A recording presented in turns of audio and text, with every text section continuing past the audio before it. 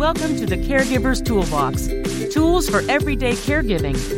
We provide education and information on senior care topics. Here's your host, Ryan McInniff.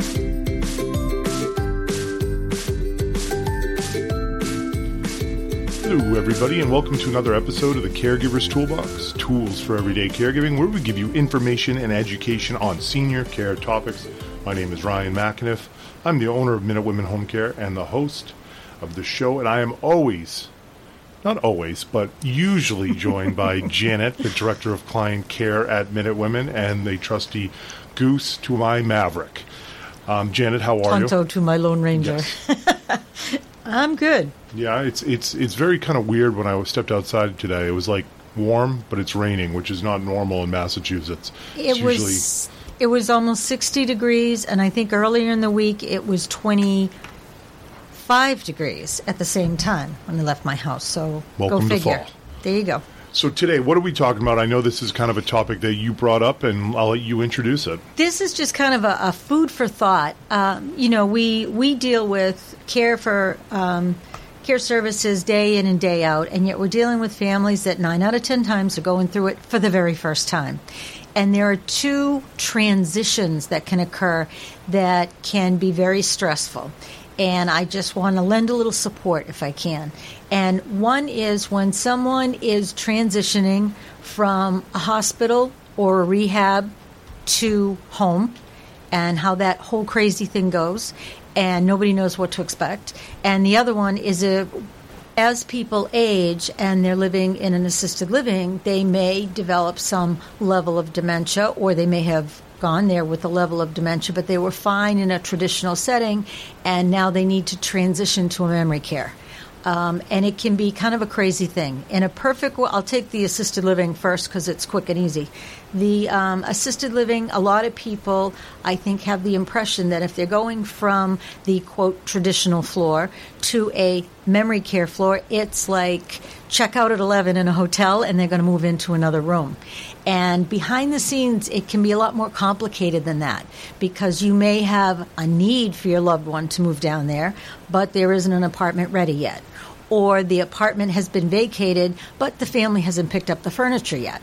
It's not like a hotel where you leave the furniture and the bed linens behind. They have to go in and paint and do all these other things. So you can think it's going to happen on a Sunday, and then you find out maybe it's not going to happen till Tuesday, and then you find out maybe it's not going to happen till the following weekend. And sometimes it's not within the control of the facility. They're waiting for the other family to pick up things. And so that can be a little dicey. And oftentimes assisted living, if they feel that your loved one is no longer is in definite need of a memory care, that means they need more one-on-one. And they're probably going to tell you need to have eyes on that person. Many families say, okay, and they'll take turns and they'll stay with mom or dad during the day, but somebody's got to go home and get some sleep. So that's oftentimes when we are asked to come in. So what I suggest for those situations is, when you're working with an agency, let them know what the game plan is, but also let them know that you're better off to say, well, we think it's Wednesday, but we don't know for sure. And could we schedule out a few days later, just in case? Because we've had several people that were adamant it was stopping on Wednesday, and we're in there another week. And then the agency, like us, is scrambling to put the people back on board, and the family's feeling stressed because they want to settle their loved one. So it's just a matter of it doesn't always go that smoothly. So give whoever you're working with as much notice and as much information as you can, and they should be able to work with you. Yeah, absolutely. And with that being said, I think sometimes people might be worried, like, oh, if I schedule out for the next 2 weeks, then I'm going to have to pay for the next 2 weeks. But that's not the case, at least with our company. It isn't. We would rather schedule out for a week and a half and have you cancel on that Wednesday when we had everybody set up for the next Wednesday or to the next Friday than you say it's going to end on a Wednesday, and then Wednesday at 3 p.m. say, oh, no, it's not going to end. I need everybody to get back. And then we call up the caregivers. They're already on other cases, and we call you back and say, you're not going to have the same caregivers. We're going to have to put new caregivers in there. Or right. The ultimate nuclear issue is we don't have any caregivers for you to use because they're all gone, and the people that we would normally call are on other cases, or it's too late in the day and nobody's getting back to you. There's nothing wrong with saying, hey, listen, I'm planning on my mom to go down to the memory care unit on a Thursday. How about we put services until Tuesday, just in case things don't go smoothly. We know we have things over the weekend, which we all know is the most difficult time to schedule, and then you know that you have your backup that you don't even have to pay for because you don't pay for anything you don't use with our business. So it's a no-brainer to just schedule out for an extra week. Let the caregivers know that we're planning on being in there indefinitely, and when indefinitely ends, the caregivers know that these cases pick up and they end. Generally, there's a fast turnaround time, right, especially when we're letting them know somebody's moving into a memory care unit. Like they specifically know that this case is going to be a short-term case. Exactly. And when you're told that, okay, yes, we can move on Wednesday. Now, does Wednesday mean you're getting the keys to the apartment? Does Wednesday mean that you've had the day before to move your loved ones? If it's in the building, they will often move the furniture down for you. But then sometimes family, if they cannot be there, want the caregiver for an extra day or two just to transition them over to a new environment. Yeah. So, to kind of think that through and give yourself some breathing room, because it is stressful. Absolutely. And the other thing is just a matter of when people are discharged, and we go through this all the time, and my standing joke is nothing good happens after 3 o'clock on Friday. And that's because a lot of times people are discharged from rehabs and hospitals on Thursdays or Fridays, and they usually don't know for certain until doctors have made rounds, and some people find out the day before. Oftentimes there's family planning meetings, and it's a few days ahead, but a lot of times they find out the day before, and everybody's scrambling. So my advice to people is, if you are looking at your loved one discharging from a facility, as soon as they schedule a family meeting, that's when you should be getting your caregiving in place, if that's what you're going to need to do. You can always move the date. They can work, any agency should be able to work with you.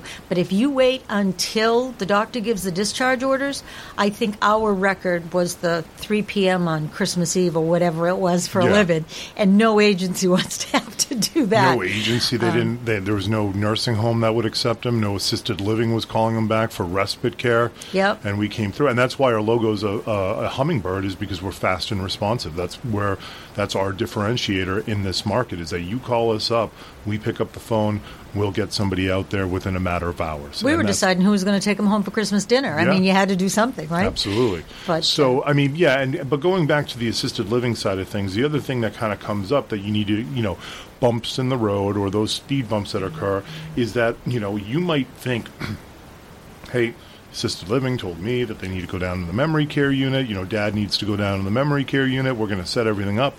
Sometimes people forget to ask Dad. And then all of a sudden when Dad gets involved, he goes, I don't have dementia. I don't have memory issues. I'm not going down there where the crazy people are. There's there is certainly that stigma in assisted livings with some people that I'm not going down there. That's outrageous. And so all of a sudden, you had all your ducks in a row, except you forgot to talk to the one person and that happens in life, right? You're like, oh yeah, we'll meet up for dinner, and then we can go out for a drink afterwards, or we'll meet up for dinner, we'll go to the play, then we can have a drink afterwards. Oh yeah, my girlfriend would love to come, and you get all the plans ready, you buy the tickets, and then you say, hey, we're going to the thing this day, and well, you didn't ask me, I already have plans to go somewhere else, and then you're like, oh, I totally forgot to ask you, It's happened to me before, and that's a scenario that we've come up across, that people are unwilling to go move down into that memory care unit. They are refusing it. And then the assisted living says, hey, listen, we can keep you in the traditional unit, but you need to have 12-hour nights, or you need to have 24 hours a day, because we can't be responsible for what's going on in your room with somebody that's getting up and wandering and a fall risk and doesn't know what's going on and things like that. So, here are your options. And so that's another thing to remind yourself of, like, make sure the parent's on board, because if the parent's not on board, there's going to be some major speed bumps involved. Yeah, or you can have situations where you've got a couple, your mom and your dad are there, and one goes in the hospital. And the other one has a little bit of dementia, but it's certainly been manageable by the spouse they were living with. Well, that person's not there now, so the person that has the dementia that's there is thrown for a loop. Yep. And they're like, what do we do?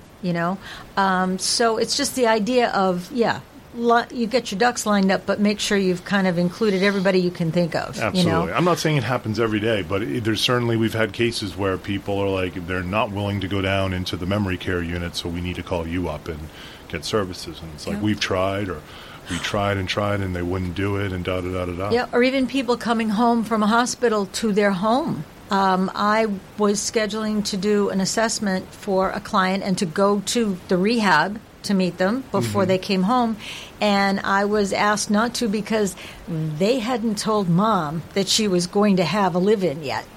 So, we worked around that, and we worked everything out fine, but, at least this family was kind of understanding enough to realize that they had a bridge they had to cross with Mom before we walked in the door. Big bridge, too. And it's not like it's 4 hours where it's just a friend coming over. It's like, why is this person living with me? Exactly. Exactly. And when someone's discharging from the hospital, whatever, again, like it can be Fridays. Sometimes family members pick them up to bring them home. Okay, that helps control the time a little bit. But if they're coming home with an ambulance or a chair car, that depends on what their schedule is. So when people say, okay, we want to start Friday night, what time should the caregiver be there? My general rule of thumb is people don't get discharged much before noon because the doctor makes their rounds, and there's this gap anywhere from like 1 to 6 o'clock p.m. that people want to work with. Some families want to settle Mom or Dad in first. Some want us to meet them at the door. So you need to kind of have a sense of what you want and express those feelings, and then, work with the agency, because there is no one answer to that. And the adrenaline rush is crazy for the family usually. We do it all the time, but for most people it's their first experience. Yeah. Well, excellent, Jenna. Thank you very much for your insight. And again, this is the Caregiver's Toolbox. We appreciate your patronage or your listening viewership, whatever we want to call it. We appreciate you listening to this podcast. It's what I'm trying to say. Thank you very much, and we'll have another episode out shortly. Have a good day.